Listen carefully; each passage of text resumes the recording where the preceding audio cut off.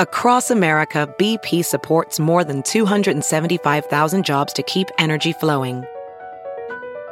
Jobs like building grid-scale solar energy in Ohio and producing gas with fewer operational emissions in Texas.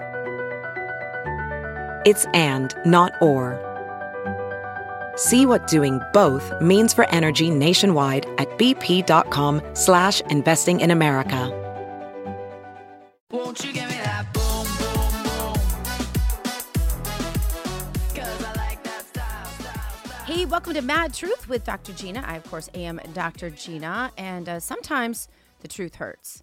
And sometimes the truth requires us to open up our brain in a way that we may not have wanted to before. And that's one of those things that I kind of had to learn on the topic of term limits. Term limits sounds like the best idea in the world to me. I don't think anyone should ever serve for more than, let's say, 10, 12 years, 14 at the most. Who in the world we don't need any more career politicians like the Nancy Pelosi's of the world and the Joe Bidens of the world. And for that matter, the Mitt Romneys of the world. We don't need them or want them in our body politic. I want to rid us of them so badly. I can taste it. It's like setting a chocolate dessert right in front of me and telling me that I can't eat it. But you know what happens when you eat that chocolate cake? I mean, not always. If you just take a bite of it, it's not so bad. But if you eat that chocolate cake and you eat it all the time, you know what happens. And it's not a good result. And so that's exactly why I am here to appeal to you today to consider that term limits are not good. In fact, that term limits destroy our Constitution. They take away your constitutional rights, and they are really bad for the future of politics. And I, of all people, should know, not because I'm an expert in this, but because I'm the one that made the mistake. I stood out in a hot parking lot, the smoldering sun. I'm originally from St. Louis. I live in Palm Beach now. I'm originally from St. Louis, Missouri. And if you've ever experienced a Midwestern summer, let me tell you, it is hot. It is sweaty. It is brutal. And I remember standing out on the hot asphalt pavement. If you've ever stood on asphalt in the dead of summer, I mean, if you're from a state like San Diego or California or someplace where you don't get those brutal, brutal summers, then you may not know what I'm talking about. But if you've ever stood on a dark, black asphalt parking lot in the dead of summer, it is the hottest place in the world. I'm convinced it's just a little taste of hell. Anyway, I did that because as a young patriot, I was all excited about this new idea we had called term limits. And I knew there were people that had been in our Missouri state legislature for decades on end, and they were the biggest problem, and they needed to go worse than anything. So I worked really, really hard to eliminate term limits. And I thought I was doing the right thing. And in my mind, I understood it. No one was going to convince me otherwise. I did some research on it. I still thought it was a great idea. The problem is that the things that happen after term limits are very difficult to describe. And so it's just something that needs to be articulated once and for all to you from somebody who really understands you, knows you, loves you, and hears your heart like I do. And can explain to you what happens, what the reality is of term, not the ideal. Do you get rid of a career politician? Yes, you do. But what's the cost? Does that chocolate taste yummy? Oh, yes, it is. But what's the cost? You have to ask that question before you do something that just sounds good because you're angry. And I understand the anger. Let me tell you, nobody gets angrier. I get seethingly angry at these career politicians. I see them backstab our president. I see them backstab their own voters.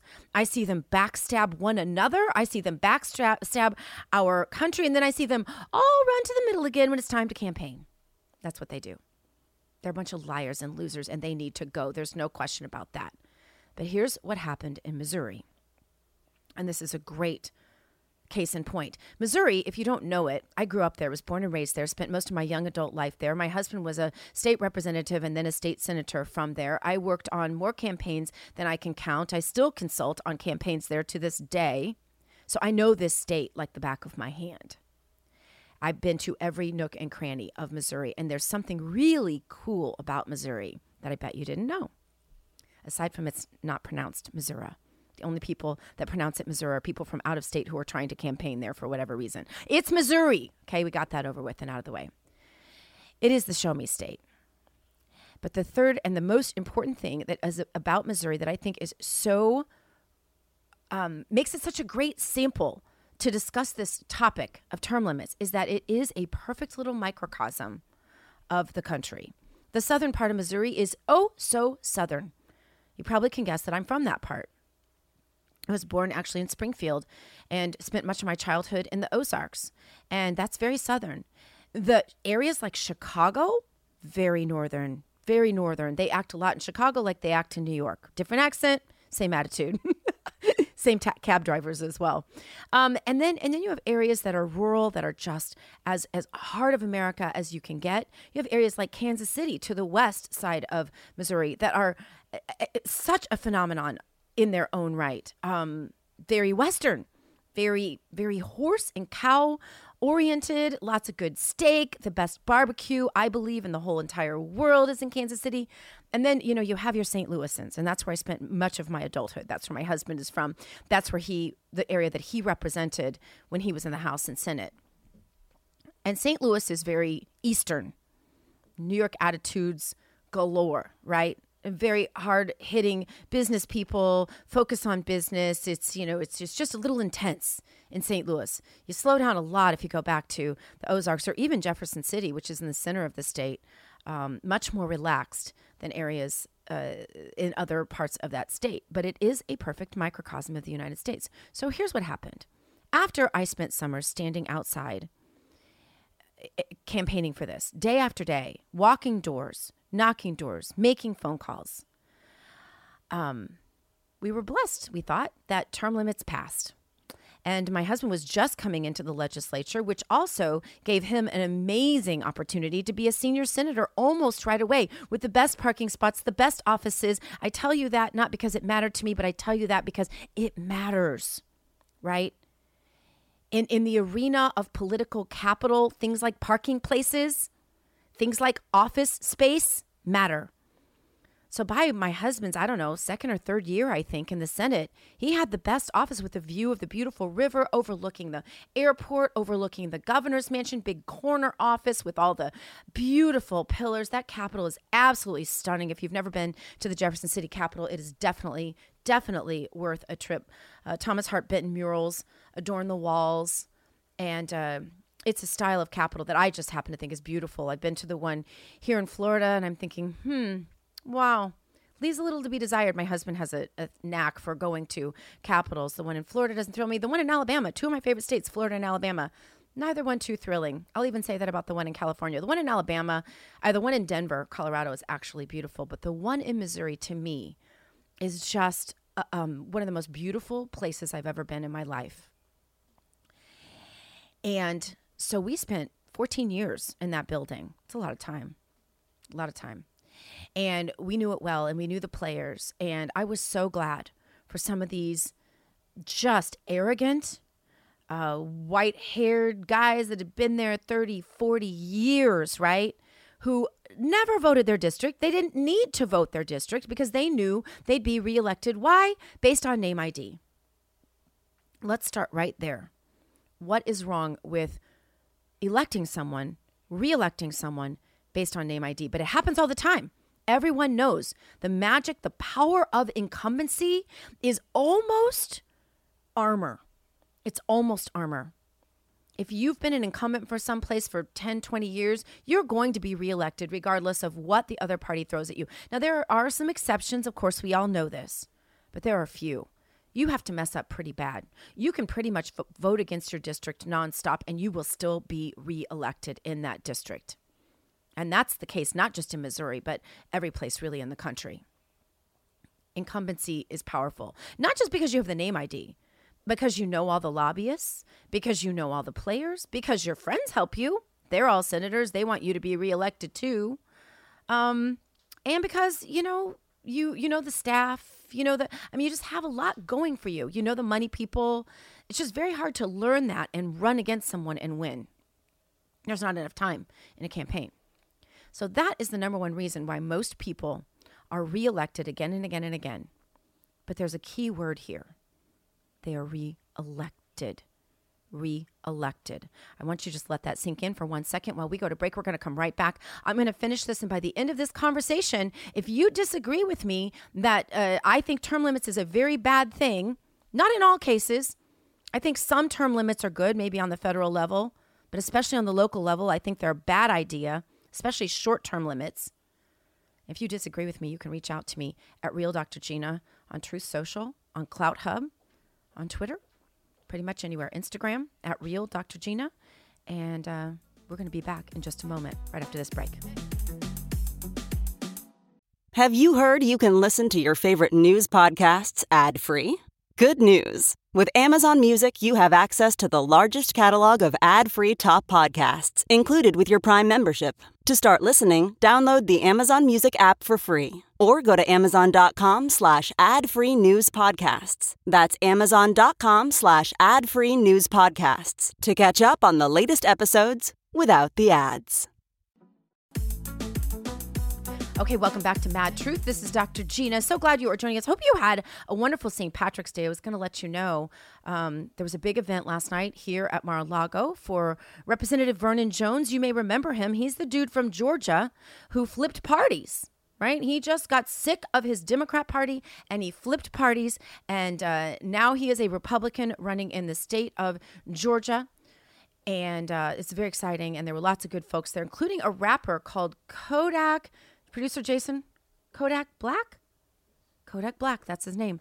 And he's got one of those grills with diamonds on the top and the bottom. Like every single inch of his teeth is lined with diamonds. And he was one of the sweetest people you could ever know. Pastor Daryl Scott was there, if you remember him from the campaign. Lynn Patton. I'm trying to think who else was. Oh, Rudy Giuliani and Commissioner Bernie Carrig, New York's finest. They were there. And it was, of course, the president, 45, 47, as I like to call him these days. He was there, made a nice speech, told some golf stories. It was a fun night there at St. Patrick's Day at Mar-a-Lago. These things are happening all the time. If anyone thinks that Donald Trump is not in charge of who will be, anointed for the next offices by the Republican Party, I can tell you, you've got another thing coming. These never Trumpers, they just don't even know what they're talking about. They should live here where you see these guys come through every single week and kiss the ring because they want Donald Trump's blessing to run. That's facts, friends. But I digress a little bit. Term limits. Sounds so good. Bad idea. Here's why. First of all, the first thing that happens when term limits occurs, and I watched this in our Capitol, is that there's all of these brand new guys. I think it happened, I can't remember if it was the second year my husband was elected or if it was the fourth year he was elected. It doesn't matter. I watched the whole thing go down. I saw the before and I saw the after.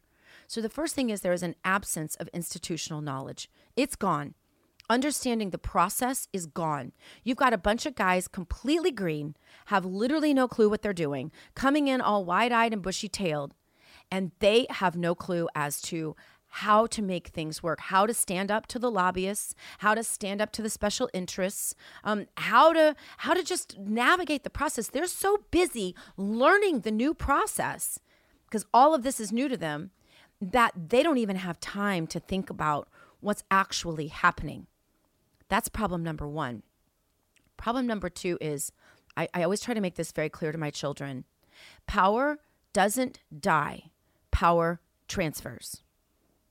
I'm going to say it again just to make sure you got it. Power doesn't just go away. It doesn't evaporate. When you take power from an elected official or from anyone, it doesn't just evaporate. That power doesn't just go away with the person who's no longer in office, right?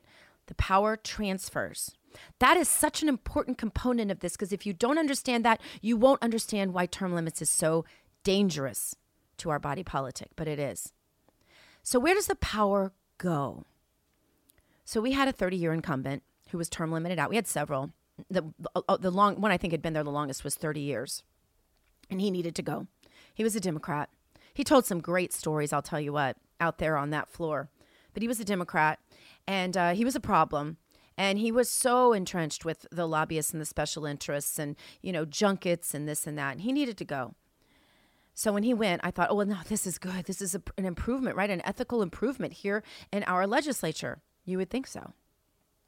The problem is the power he had. Did it go to the new senator? The guy, brand green, doesn't know anything, all wide-eyed? Didn't go to him. That guy didn't know. I wouldn't have known what to do with power if he had it, right? Because he's brand new and he doesn't know.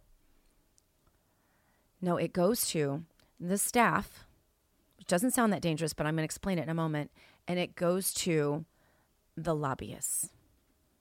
Why? Why does the power go to the staff and the lobbyists? Well, because they have the institutional knowledge. The first thing I talked about, right? They know how the process works. So it's easy for them to manipulate this legislator, this young green guy that doesn't know what he's doing. Maybe he's not even young, doesn't matter. Young in terms of years in the Senate or House. He doesn't know what he's doing, but his staff knows. And guess what? His staff already has a relationship with every single decision maker, every single power broker, every single lobbyist, every single money person, every single special interest person in the whole Capitol. The staff or the chief of staff and the secretary, they just suddenly realized, guess what? Our jobs just got 10 times, 100 times as powerful as they ever were. Because guess what? All these new guys that just replaced all these term limited people, all these new guys, guess what? They don't know what they're doing. They have no idea. They are in there and just asking questions and taking advice. And guess who's happy to give them the advice? You got it. The staff and the lobbyists. Now, I am not a hater of lobbyists. I think lobbyists actually serve a purpose. As long as you have lobbyists on both sides of an issue and they can explain it in rational terms, a lobbyist is not a bad thing in the ideal. Where a lobbyist becomes a bad thing is when a lobbyist is, one, offering money and junkets on the side to legislators who are willing to do their bidding. Two, where they're more powerful than legislators because term limits has been instituted and the legislator has no clue what he or she is doing. So they're taking all their advice from a lobbyist that they made friends with because the lobbyist takes them to dinner every night. Did we go to dinner? Sure. Did we go on trips? Yep. But I'm telling you, there are people that take extreme advantage of it, that go on junkets to the Bahamas, places like that. We went on study trips where we were actually, talking to other legislators and doing things like that. And all of the financial reform in the world won't change this. Let me repeat that. All of the reform will not change that. There is no bill that a legislator is going to pass to take away his own trips, his own side hustles, his own junkets. They're not going to pass it. If they pass it, it's going to be something that looked like it would be effective, but it won't be effective. Trust me on this one. So now the lobbyists have all this power, and they realize really quickly that new Joe legislator, he's going to need a job in 8 short years. That's a blink in political lifespan. In 8 years, new Joe senator, who really has a lot of ability to vote the way that a certain lobbyist would like, is going to need a job in 8 years. And guess what? His assistant, who knows the system a lot better, is going to still be there when new Joe senator is termed out. So guess who the real lawmaker becomes? Joe senator's chief of staff is now the power broker. He's now the one who's going to stay past the lifespan of Joe Senator. Joe Senator is going to be all worried either about his next campaign, so he's going to be cutting deals with lobbyists so that they'll fund his next campaign, or he's going to be all worried, because he's going to have to run for a different office because he's going to be term limited out, or he's going to want a job. You get me a job at that, running that hospital, I'll vote your way. You get me a job lobbying in D.C. for Philip Morris, I'll vote your way. I saw with my own eyes every one of these things happen. I'm going to tell you just a little bit more when we come back right after this break. This is Mad Truth with Dr. Gina. More in a second.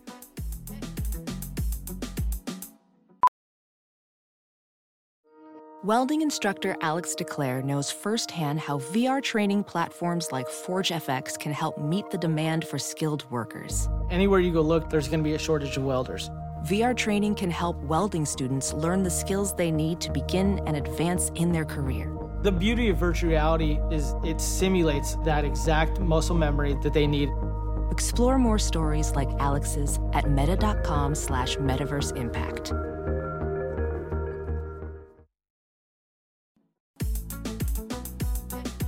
Welcome back to Mad Truth with Dr. Gina. Sounds like such a good idea, doesn't it? Term limits. We can get all the bad guys out. We can bring in new, fresh blood. People love the idea of young people in politics. I think that's also a bad idea, but that's a different podcast. I think you need people with life experience. It sounds nice, young people, but I don't think it works very well. That's another podcast, though. So you got this new Joe senator, right? And he was just elected because of term limits. The old guy that had 30 years experience, he's gone. The institutional knowledge is gone. The power has now transferred over to the lobbyist and over to the staffer. And the next thing that happens, aside from the fact that Joe Senator doesn't know what the heck he's doing, he's taking advice from anyone that'll give it to him. He's voting for anyone that tells him how he should vote and gives him a half a good reason because he's so busy learning the system. See, before that, when there was new Joe Senator, when new Joe Senator came in and there would only be a couple of them. And because there were only a couple of new electeds, the old guys pretty much took them under their wing and helped them learn the process so that someday they too could be a great senator with a long future in politics. Am I saying that long-term in politics is good? No. I'm saying self-term limits are a great thing, but it can't be too short. You have to be very careful about that. And on the local level, state level, they're a nightmare. I think some level of term limits on the national level might be good, but it would be way longer than most people would think. And I'd rather see self-imposed. But you know what I'd rather see? Because this is the authenticity of politics. This is what I said in the beginning, why this violates your constitutional rights and why this it literally forfeits your own constitutional right to elect who you want. What I'd really love to see? Vote the bastards out. Whatever happened to that notion? We're too weak and wussy now to tell ourselves as a body politic we need to vote this bastard out? What happened? We're better than that. We don't forfeit our constitutional rights,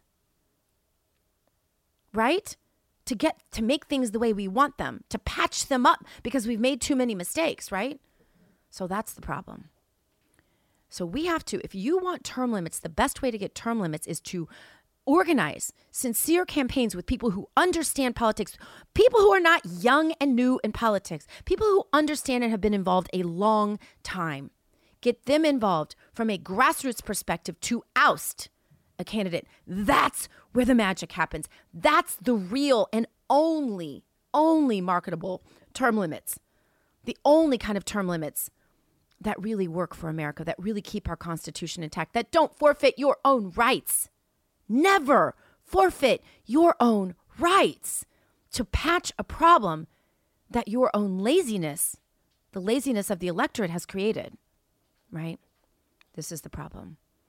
I can't name a senator or a state rep that came in that year in Missouri that I'm telling you about who didn't vote wrong, vote stupidly, and end up deciding that cost-benefit analysis, it was better for them to just take the job from the lobbyist and screw their constituency.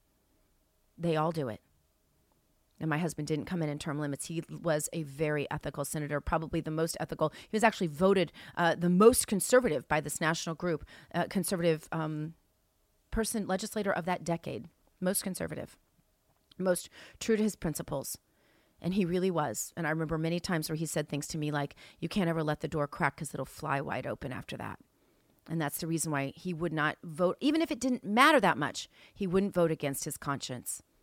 He wouldn't vote against the best argument that had been made to him, usually almost always by a constituent. And that's who he was, even when it was tough, even when it wasn't popular. He did it. I'm very proud of that legacy. But I'm also very proud of those who have taken the time to listen to me on this podcast with my very sincere appeal to you to not support term limits as a law, but instead to support grassroots, imposed, voted term limits on people that are in there too dang long. Goodbye, Nancy Pelosi. Goodbye to all of those who've been in there too long. That's the way they need to go out, is with votes, not with you relinquishing your own power to vote them out. And that wraps it up. I hope if you have any questions, feel free to reach out to me on social media at Real Dr. Gina. Also, I hope you will tune in for my show every single night, 7 p.m. on RAV, Real America's Voice. You can find it wherever you have glass, smart glass. And we hope you'll join us, and hope also that you're having a good part of your life right now. Despite our circumstances, we're still positive because we know who wins in the end, and can't wait to join arms with you, all of you, in 2022 and 2024 and make all of that happen again. But just remember, in the meantime, if somebody says something about term limits, or if you see a sign that says term limits are a good idea, ask people why they'd want to relinquish their own power to vote them out. Thanks so much for joining me. Mad Truth with Dr. Gina. You all have a great rest of your day. God bless you. Go boldly now and live the truth.